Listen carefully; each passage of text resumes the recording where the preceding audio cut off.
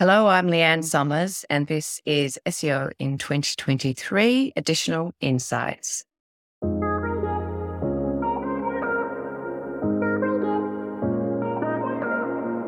Leanne, what's your additional insight for SEO in 2023? Well, my digital insight for SEO in 2023, David, is to actually focus on your brand narrative, educate Google about your brand narrative so that you can control it through the entire customer journey. Okay, so lots to unpack there. I'm drawn initially to narrative, brand narrative. How would you describe what a brand narrative is? A brand narrative is your story. So I suppose not your logo, not your brand, not your color palette, which is what most people associate a brand, but it's if I were the manufacturer of this pen, then I have pen business.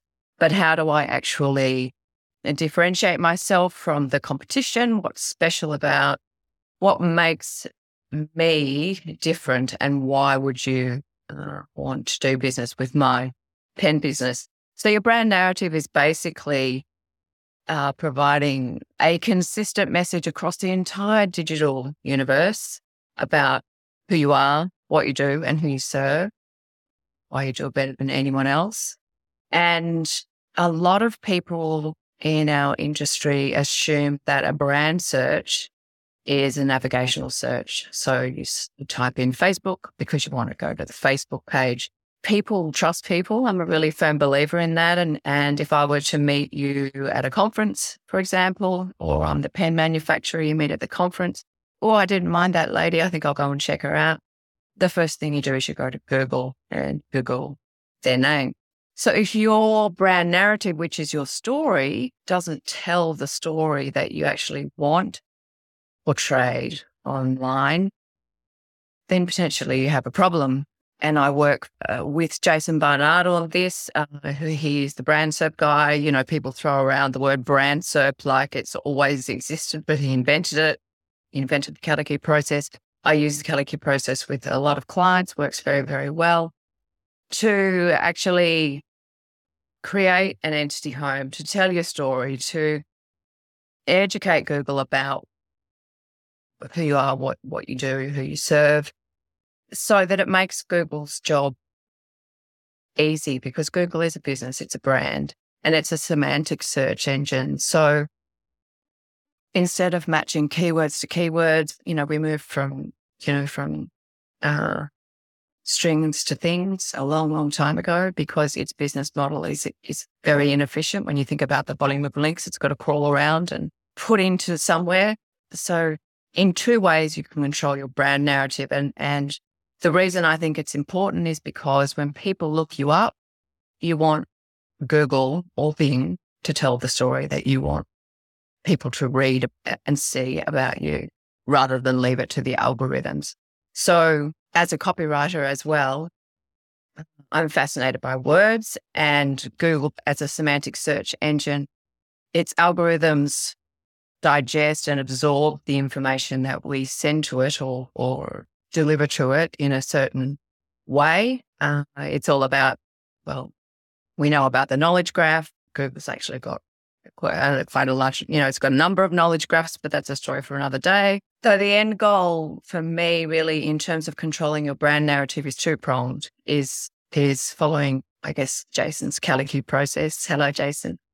And establishing your entity home, consistent message across all of your digital landscape, getting your information corroborated by third parties, so that there's this virtuous loop of information about you. So Google is slowly starting to develop a little bit of trust. So you've established your brand narrative, and you've talked about a few other things that you can be doing there as well. A couple of times you've mentioned establish your entity home.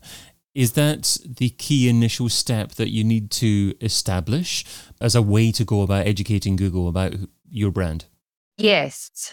Well, I think the thing that you need to do is actually establish who you are, who you serve, and what you do, and, establish that message. For me, I'm actually starting my own personal experiment to demonstrate that any little itty bitty person, not just famous people, can actually influence their brand SERP with Google and with Bing. So over the weekend, I created a brand new website with a new domain name that I will use as my entity home, the about page on my entity home. Now, I can't tell Google this is my entity home, but what I can do is feed that information to Google through my about page and send it structured data or schema markup, and then corroborate that evidence through third-party sources, through making sure that all my social profiles, anything that I talk about on YouTube or whatnot,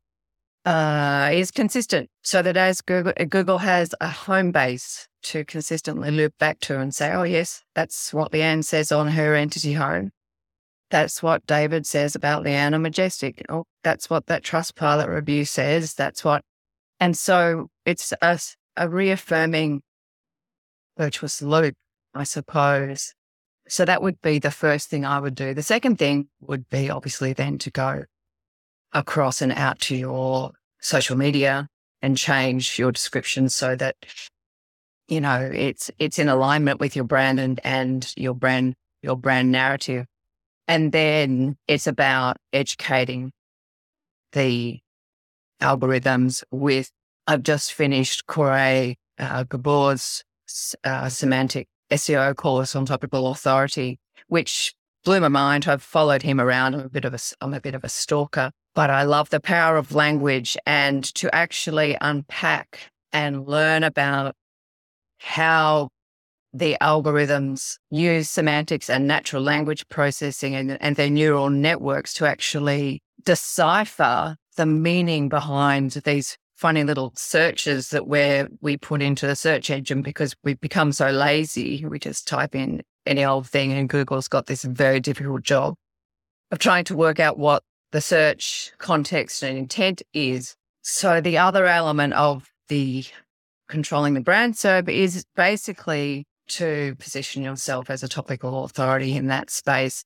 And for me, as a copywriter whose job is not only to get pages ranking, but also to achieve click-throughs and sales, once you understand the power of the language and make it easy for Google to decipher what the user wants and produce the answer across the entire user journey, then Google's going to say, hey, thank you so much for making our job much easier because it costs us a lot of money to crawl 1 billion, blue links a day or website links. We trust you. You've got your 2 sorted out. Your website and everything that you've got on there takes this particular audience set through their customer journey. We can come to you as the authority. So we're going to put you and your website in our knowledge graph, our knowledge graph of facts, of entities and attributes and the values and the connections. And we're going to give you a knowledge panel, which is what turns up on the right-hand side if you do a search for a brand on desktop. And we're going to provide your brand SERP as our set of recommendations. So you end up with the brand SERP that you want to. And if you watch any of Jason's videos, you'll see that you'll know that he's been doing this for a long time. And when Google announced search generative experience, being with Bing Chat and Bard, when you type in Calicube, the brand narrative of Calicube, or what is the Calicube process, is already embedded in the generative AI result. I liked how you started off talking about that brand narrative in relation to how you appear on other websites as well. I mean, you gave Majestic as an example. If you did have an article, for example, on majestic.com and that linked back to you and the article talked about a specific subject matter, then that could enhance the perception of your brand or the identity of your brand in the eyes of Google. Does that mean that if you, and I think many SEOs would probably be tempted to initially try to establish your brand identity in social media first of all. So I liked how you talked about how you appear on other websites. But in relation to how you appear on other websites, if you're an SEO that wants to be known for a very specific niche, perhaps talking about brand as an example, would that mean that it would be a mistake to write an article for another website on another semi-related topic, such as maybe conversion rates or maybe another aspect of marketing? Are you better off to ensure that the content that appears, not about you, but what you write about on other websites is definitively primarily related to what you do as a business? Or can you get away with being a little bit evolved in terms of what you write about, as long as if your author bio at the bottom summarizes what your brand does and what you do? Yes, is the answer. The primary focus, I think, from a commercial point of view, because I'm a very commercial person, is that if you're making money out of a particular niche and you want to continue making money out of that niche, then you want to become known across the industry and in Google and Bing's eyes as the expert on this particular topic. Having said that, it doesn't mean that you can't explore other topics that are related. So, Corey talks about, context and making sure that you're always connecting back to your source context. So my recommendation would be that you would guest post, for example, on a related website about either your core niche topic or something that relates to your core niche topic. If I was a brand SERP SEO necessarily go and talk about, until I was well and truly established, I wouldn't necessarily go and talk or do a guest blog post about something that I wasn't yet seen as an authority. Because once Google gets confused about your brand and who you are, what you do and who you serve, it's very difficult to unconfuse it, if that makes sense. Absolutely. So the goal was to control your narrative through the entire customer journey. And that makes sense from a brand perspective. But it can be challenging sometimes to measure the true financial impact from that. So if you're doing that for a client and you're charging them for it, how do you justify the value of what you're doing? I guess the easiest way is to look at your click-through rate for your brand name. So go straight into Google Search Console, see how many searches, see how many people have clicked through. That's the first port. The second really is, once you build out your topical authority or you cover the entire customer journey. So for example, as a very quick example, in Vietnam, where I live, I have a second business, which is a destination wedding planning business, and I'm a destination wedding celebrant, which means that from a brand perspective or from a customer journey perspective, people don't wake up in the morning and decide, oh, I'm going to go to Vietnam and get married. So there's an entire process there where they first might start with a search about, can I get married overseas? Where are the best places to get married overseas? Is the wedding legal? So the second part then is covering the entire customer journey, creating impressions across that entire customer journey, and then ultimately the click-through rate and transactions on the business. So yes, it's the brand SERP and the representation of the brand SERP. When you've got a perfect brand SERP, that's the result. When you've got a knowledge panel, that's the result. And I think that the absolute value in controlling your brand narrative, the reward and what people are paying for, is the KGMID. That is Google's stamp of approval that says you have earned a place in our knowledge graph. You are no longer swimming in the great ocean of fish, twiddling around, hoping that we might pick up one random page of their website and serve it up in the search results. You are actually in our knowledge graph, our fact knowledge graph. So your knowledge panel is Google's representation of the facts that it understands about your brand. And if you are an international business and you have a knowledge panel, which is different to your Google business profile, that can have enormous impact, because you then start to build it out fill it with more rich features as you build out your connections and your relationships. So I do a guest blog for Majestic on brand search, link it back to my homepage or however it works. I wouldn't link it back to my entity home because it's not about me, but I'm building my spider web. And I think I can't remember her name now. It's terrible, but there's a saying in the United States where they talk about the 6 degrees of separation, so Google building its knowledge graph is building out entities and attributes and values and properties. And so a lot of people say, well, an entity is just the same as a keyword, it's just a different thing, but it's not. They're completely different, but it's even semantics. It's not about the entity isn't the important thing. Once you establish your entity, it's about filling out the attributes, the properties. So every entity has a property. So for me, if I'm able to trigger and populate a client's knowledge panel with their brand and then have a people also search with other people from the same industry who are in the same cohort, then in terms of the future, generative AI, all of those things, I think for me, you've hit the jackpot because you are actually inside Google's brain, Bing's brain, and people, when they search for you, have got a one-stop shop and you're in the right spot. You're in the right position. You dominate the page. There's no one else on the page, basically. What does the M stand for in KGMID? I've got no idea. I don't know, but I do need to Google it because it's it's the unique identifier. But I just don't the knowledge graph. I mean, knowledge graph identifier, yes, but I didn't know what the M stood for. But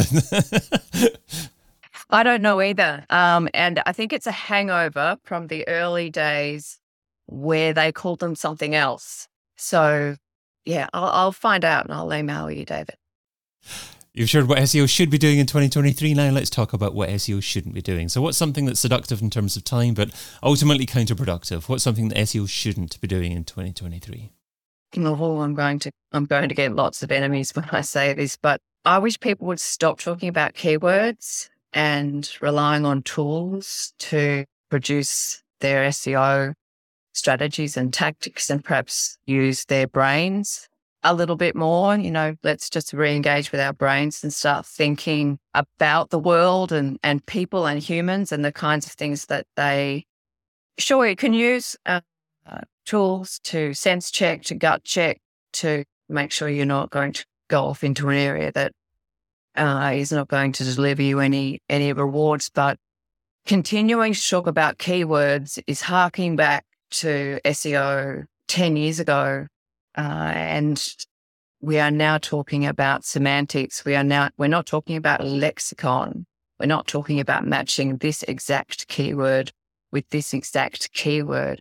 We're talking about trying to help a bunch of algorithms understand the context and the meaning behind a query that people put into a search engine, and as much information that you can wrap around the topic, the context, the attributes, the better, because you're helping the search engine do what its brand does, which is build a set of search results that satisfies their users in whatever format they prefer to consume it, whether that's video, whether that's Twitter boxes. I don't think it's Twitter anymore, but you know what I mean.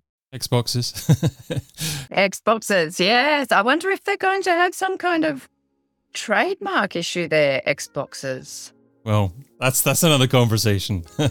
Yeah, it is another conversation.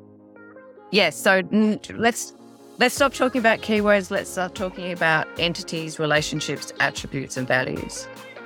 Great advice. Well, Leanne Summers is an SEO consultant, and you can find her over at theleannesummers.com. Leanne, thanks so much for adding your additional insight to SEO in 2023.